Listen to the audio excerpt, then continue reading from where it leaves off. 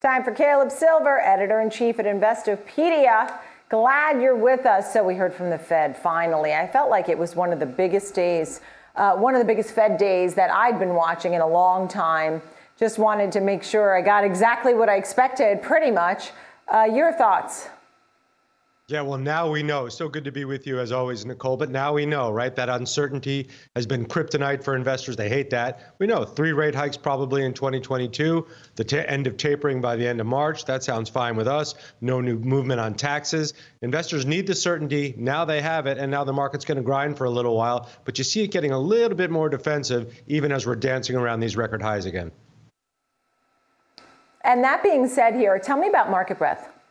I know you're doing a lot of breakdowns. Tell me a little bit about the Market Breadth and how you feel. Yeah, it's bad breath. It's halitosis. It's terrible. Market breadth is really low. We have 35% of stocks in the NASDAQ down 50% or more, even though we've had 67 record closes, Nicole. So a lot of down stocks. 6 stocks account for 50% of the NASDAQ 100. You know which stocks they are. Those same 6 stocks accounting for 25% of the S&P 500. That's where you're getting that foul market breadth. You're getting a lot of stocks. 608 stocks I counted yesterday across U.S. exchanges at all-time lows. Only 60 stocks at 52-week highs, Nicole. So there's the breadth. So that being said, I mean, you had some names that were worth noting, right? All-time highs. I think those are fun to mention. But now we start to wonder what the outlook is. But make sure you mention some of those names that are high so people are not crying in their soup. Yeah, there's no reason to cry in your soup. The stock market's up some 25% year to date. Index investors have done great. If you're a stock picker chasing some of those hot names from earlier in the year, you're not having a great 2021. But if you just rode the wave, you've done pretty well. But I always like to bring you the stocks at all-time highs. And these paint a picture of the defensiveness in the investing circles right now. Coca-Cola, Pepsi, Hostess. We need our Twinkies with our Coke and our Pepsi, of course. Procter & Gamble. And Berkshire Hathaway Baby Bs. Why? Because of Apple stock. So that just shows you what's going on in terms of the stocks making all-time highs. There's about 55 others that are doing it as well. But thin defensive names right now that are staples that are probably going to be okay if the economy gets a little rocky here on out. As I was combing through everything from the Fed, I'm not sure it's all going to go as everybody anticipates it's going to go.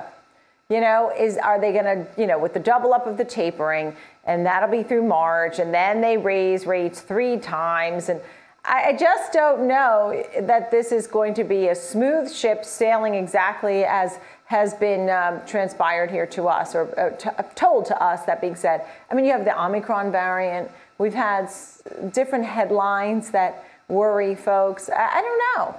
What do you think? Yeah, it's tenuous at best, and it never goes exactly as planned, and it definitely never goes exactly as the Fed plans it out to be. Remember what happened at the end of 2018? Pretty big market dip there. That said, there's so much money in the stock market right now and so much liquidity, Nicole. ETFs topping $1 trillion in assets coming in this year, buybacks at all-time highs, a record number of 401k millionaires, most of them passively invested in the market. And then our readers, we've been surveying them for the past year and a half, as you know, Nicole, as bullish as a Garth Brooks concert right now. They're looking for opportunity, even though they're climbing walls of worry as they do it.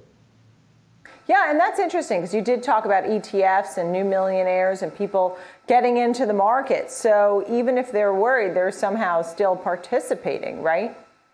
Absolutely participating. Where are you going to go for yield? Water's like money, needs a place to go. Yields are so low right now that that's no fun. Cryptocurrency seems pretty volatile right now, pretty risky right now. We know a lot of new investors moved into that space, but the stock market, especially the market itself, has been reliable and strong despite all these walls of worry. Not individual stocks per se, but the market itself, pretty strong, especially in the U.S. So that being said, now on your Investopedia, you have what people are looking up. You have the anxiety index. As we're getting in tomorrow's quad witching, I'm sure we'll have a very busy day tomorrow and some window dressing that's been happening. That being said, what kind of things are they looking up at this point? And how nervous are they? Because while we may be lower for the week, this morning, the S&P 500 actually traded, would have been at a record close with the gain that we had seen. Gave it back here, but I mean, we're not far off from records. Not at all. They're nervous, but they're promiscuous as ever, Nicole. They're trading more frequently than they were in prior months. They're looking for more opportunities to put money to work. We asked them if we gave them an additional 10 grand, not that we're going to, but if we did, where would they put it? They put it in the stock market. They put it in crypto. They're buying crypto continually. So they're still bullish. They're bullish despite all of these concerns. Their number one concern, inflation like everybody else, but that's pricing power on the other hand. So they're not all that worried about that. Supply chain disruptions, obviously, a big issue for them, the spread of new COVID variants, but they've been climbing walls of worry like all investors have for the past year, and they've been rewarded for doing so. You know, I start to wonder about the themes, Caleb, whether it's the reopening and the airlines and the cruise lines, or is it, you know, technology that just doesn't quit? Because even the NASDAQ, which gave it a go, gave it back this week. You know, this month has been suffering a little bit with some of these tech stocks, but tech always seems to be a fan favorite. Apple seems to be a fan favorite, and Tesla and these kinds of things. Are you seeing, or even the stay-at-home stocks that did so well during COVID, are you seeing any themes for trading into 2022?